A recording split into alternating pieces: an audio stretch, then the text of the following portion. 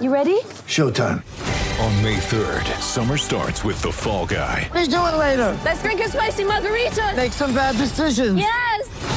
Audiences are falling in love with the most entertaining film of the year. Fall Guy. Fall Guy? Fall guy. That's what the poster said. See Ryan Gosling and Emily Blunt in the movie critics say exists to make you happy. Trying to make it out? Nope. Because I don't either. It's not what I'm into right now. What are you into? Talking. Yeah. The Fall Guy. Only in theaters May 3rd. Rated PG-13. Sorry about the noise. My neighbour's sanding his deck. My motto? Don't work on your deck. Play on it. Life's good with a Trex deck. Low maintenance with a 25-year residential warranty. Trex, the world's #1 decking brand. Patrick Dangerfield is with us in the aftermath of last night. Paddy, welcome to Crunch Time. G'day, Jared. G'day, boys. How complete was that last night? Yeah, it was a good performance. Certainly, even going in at half-time, I felt we'd really controlled a lot of the play, but just hadn't scored as well as we would have liked. And then in the second half, far more efficient with the entries that we had. And the big fella up there was just astonishing. He had an incredible game, and it was hard not to just kick it in his general vicinity and headed to rest.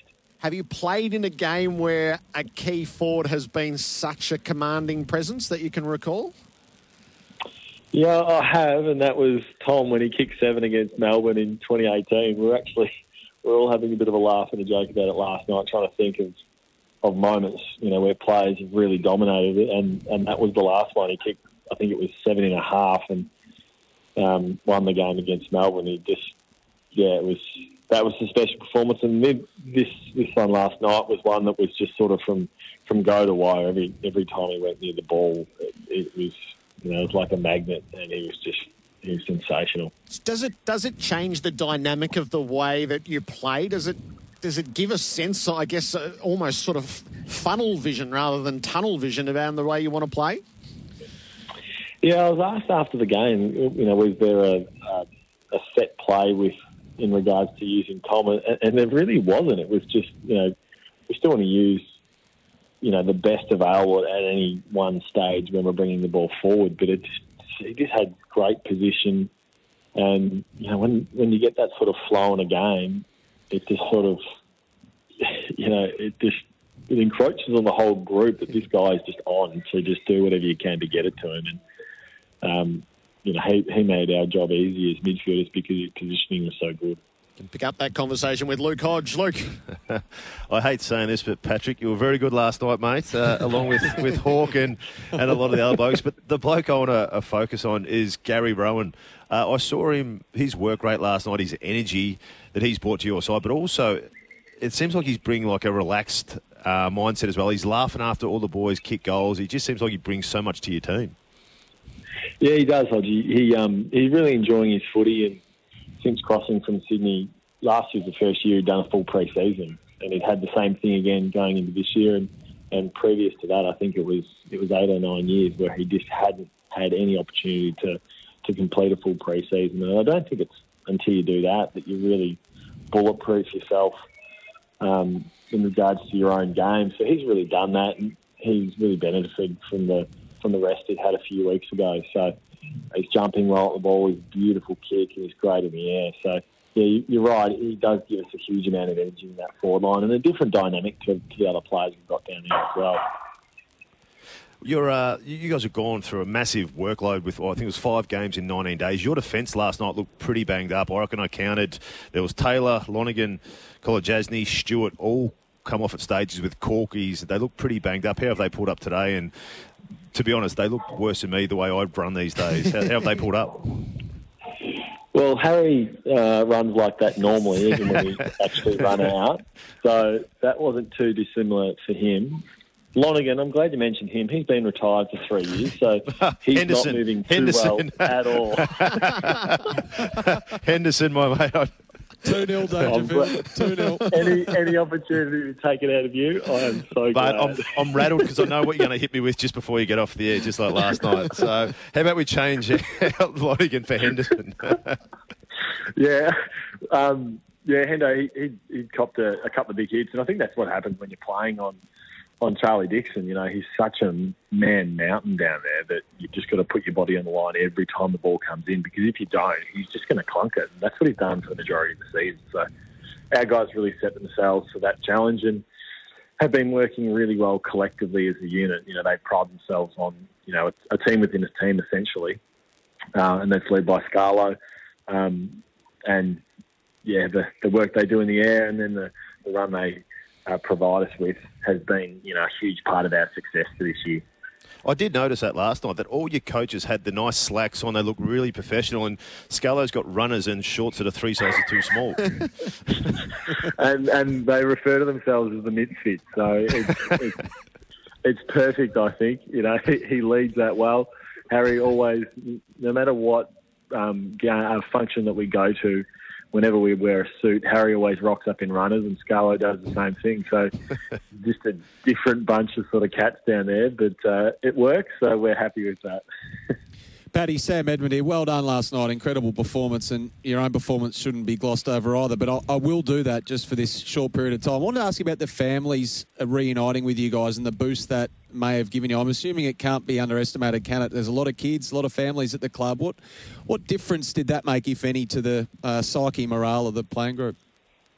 About minus 3.5 hours sleep the night before, to be honest. I did see that. Oh, look, no, it's been wonderful. You know, not having seen them for 6 weeks, it was really special. It was to have everyone come in, and we're really mindful of the fact that, you know, there's a terrible situation at the moment in Victoria. So we're just blessed that the AFL made that possible for the families to come up, and I'm watching George now, and we're watching Paw Patrol, which is one of the worst shows going around, but it's just nice to spend time together again. And as you said, you know, it does give you a boost, and it sort of almost relaxes the environment as well, because no matter what or how serious an issue is, when there's kids running around, it sort of just lightens the mood. Yeah, you got to get them on Bluey anyway. That's a much better show. Just with family, I just want to ask you about, you know, Gary Ablett's obviously dealing with some serious and very sad family matters himself at the moment. It sounds almost trivial to ask this, but it appears like you're going to be seeing him soon up there. Is that a fair assessment? Yeah, we hope so. And at the same time, we want to, you know, Gaz will take all the time that he and Jordan and his family needs. But we're hopeful that we'll see him at some stage, but that's entirely his call, and we're incredibly supportive of whichever decision he makes. He's certainly earned that right. He's such a wonderful person. But we're hopeful that we'll see him at some stage, you know, throughout September, and hopefully for our finals campaign if we're good enough to get there. So you mentioned, 6 weeks and now the families are there and it stretches on.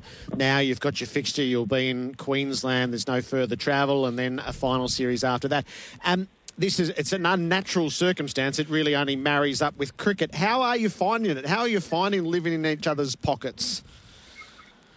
Yeah, it's quite odd. It's yeah, you really do live in each other's pockets, and if you don't see someone for a day, you end up going to the next day. Is everything okay? See you at breakfast this morning or at lunch.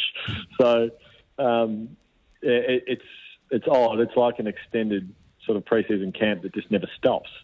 But you know, there's no other alternative, is there, given the state of things within our country? So it's been bloody sensational that Queensland have opened the doors the way that they have, and I'm not sure what the summer pre-seasons are like here, but winter for playing footy, it's really good for your body. That's one thing I've certainly found, that you're just able to recover a bit quicker because it's 20 degrees instead of 4 degrees and raining like it would be in Geelong. Yeah. The summers are very hot, mate. Very hot and humid. You might get a tan if you come up here in summer. Luke, we both know that is never going to happen. Are you the dishes Nazi in any public area, any area that the players share? Yes, I am, because seriously, some of our players, when you walk through the sort of corridor, this is before the families got there, and they just never put clothes away. Like, we're staying here for what's going to be 3 months, and boys are still living out of their suitcases. Now, again, I might have been like that at one stage in my life, but just unpack your suitcases and please just do your dishes after yourself, Jared. It's not that hard. Imparting wisdom for many years. Funny. the coach is starting to get... It's interesting how the conversation has come around to the credit that maybe has been a little overdue for him and the record that he's amassed over his time in charge. So this is a very particular strategic challenge that you've given us an insight into the planning that's happened. Could you provide a little bit of detail on just how Chris and the coaching group have been going about it, and whether it's a level of planning even more than what you would typically see? I think it is. And mind you, I say that only because you see the coaches a lot more and you're interacting a lot more than you would be in a normal season. So you are a bit more included in everyday conversation, just simply because, as you said before, we're living out of each other's pockets. But we've had a really clear plan from the very beginning of this in terms of the players that we'll use, the depth in our squad and how important that will be. And then just looking through how our coaches sort of review and preview games, that's, from what I've seen, far more in depth than what I thought possible, even with what you see at the footy club that happens normally in a normal season. So, they've been at the top of their game, and that's led by Chris. I'm a staunch defender of him. I think he's just such an incredible coach and hasn't received the plaudits that he certainly deserves, because his resume speaks for itself and his win-loss ratio, isn't matched. So he's been a wonderful coach, individually for me and collectively for us. Is there a sweet spot at the moment where you lap up what he gives you? Yeah, and I think there's also there's the balance of the team structure and what we want to achieve going into a game, understanding what makes the opposition good and how we need to nullify that, and then conversely how we want to play. But also individually for all of our players, still playing with the freedom and talent that you were recruited with in the beginning. We're not trying to stifle that. We want to foster those individual talents and make sure that adds to our collective. And I think that's a really important one as a player, because it means you can do the things that you grew up being good at, the reasons that you were picked, and then still for it to fit into the team ethos, if you will. So I think the coaches do a really good job of just encouraging players to play their natural game, and that will add to what we are trying to do as a team.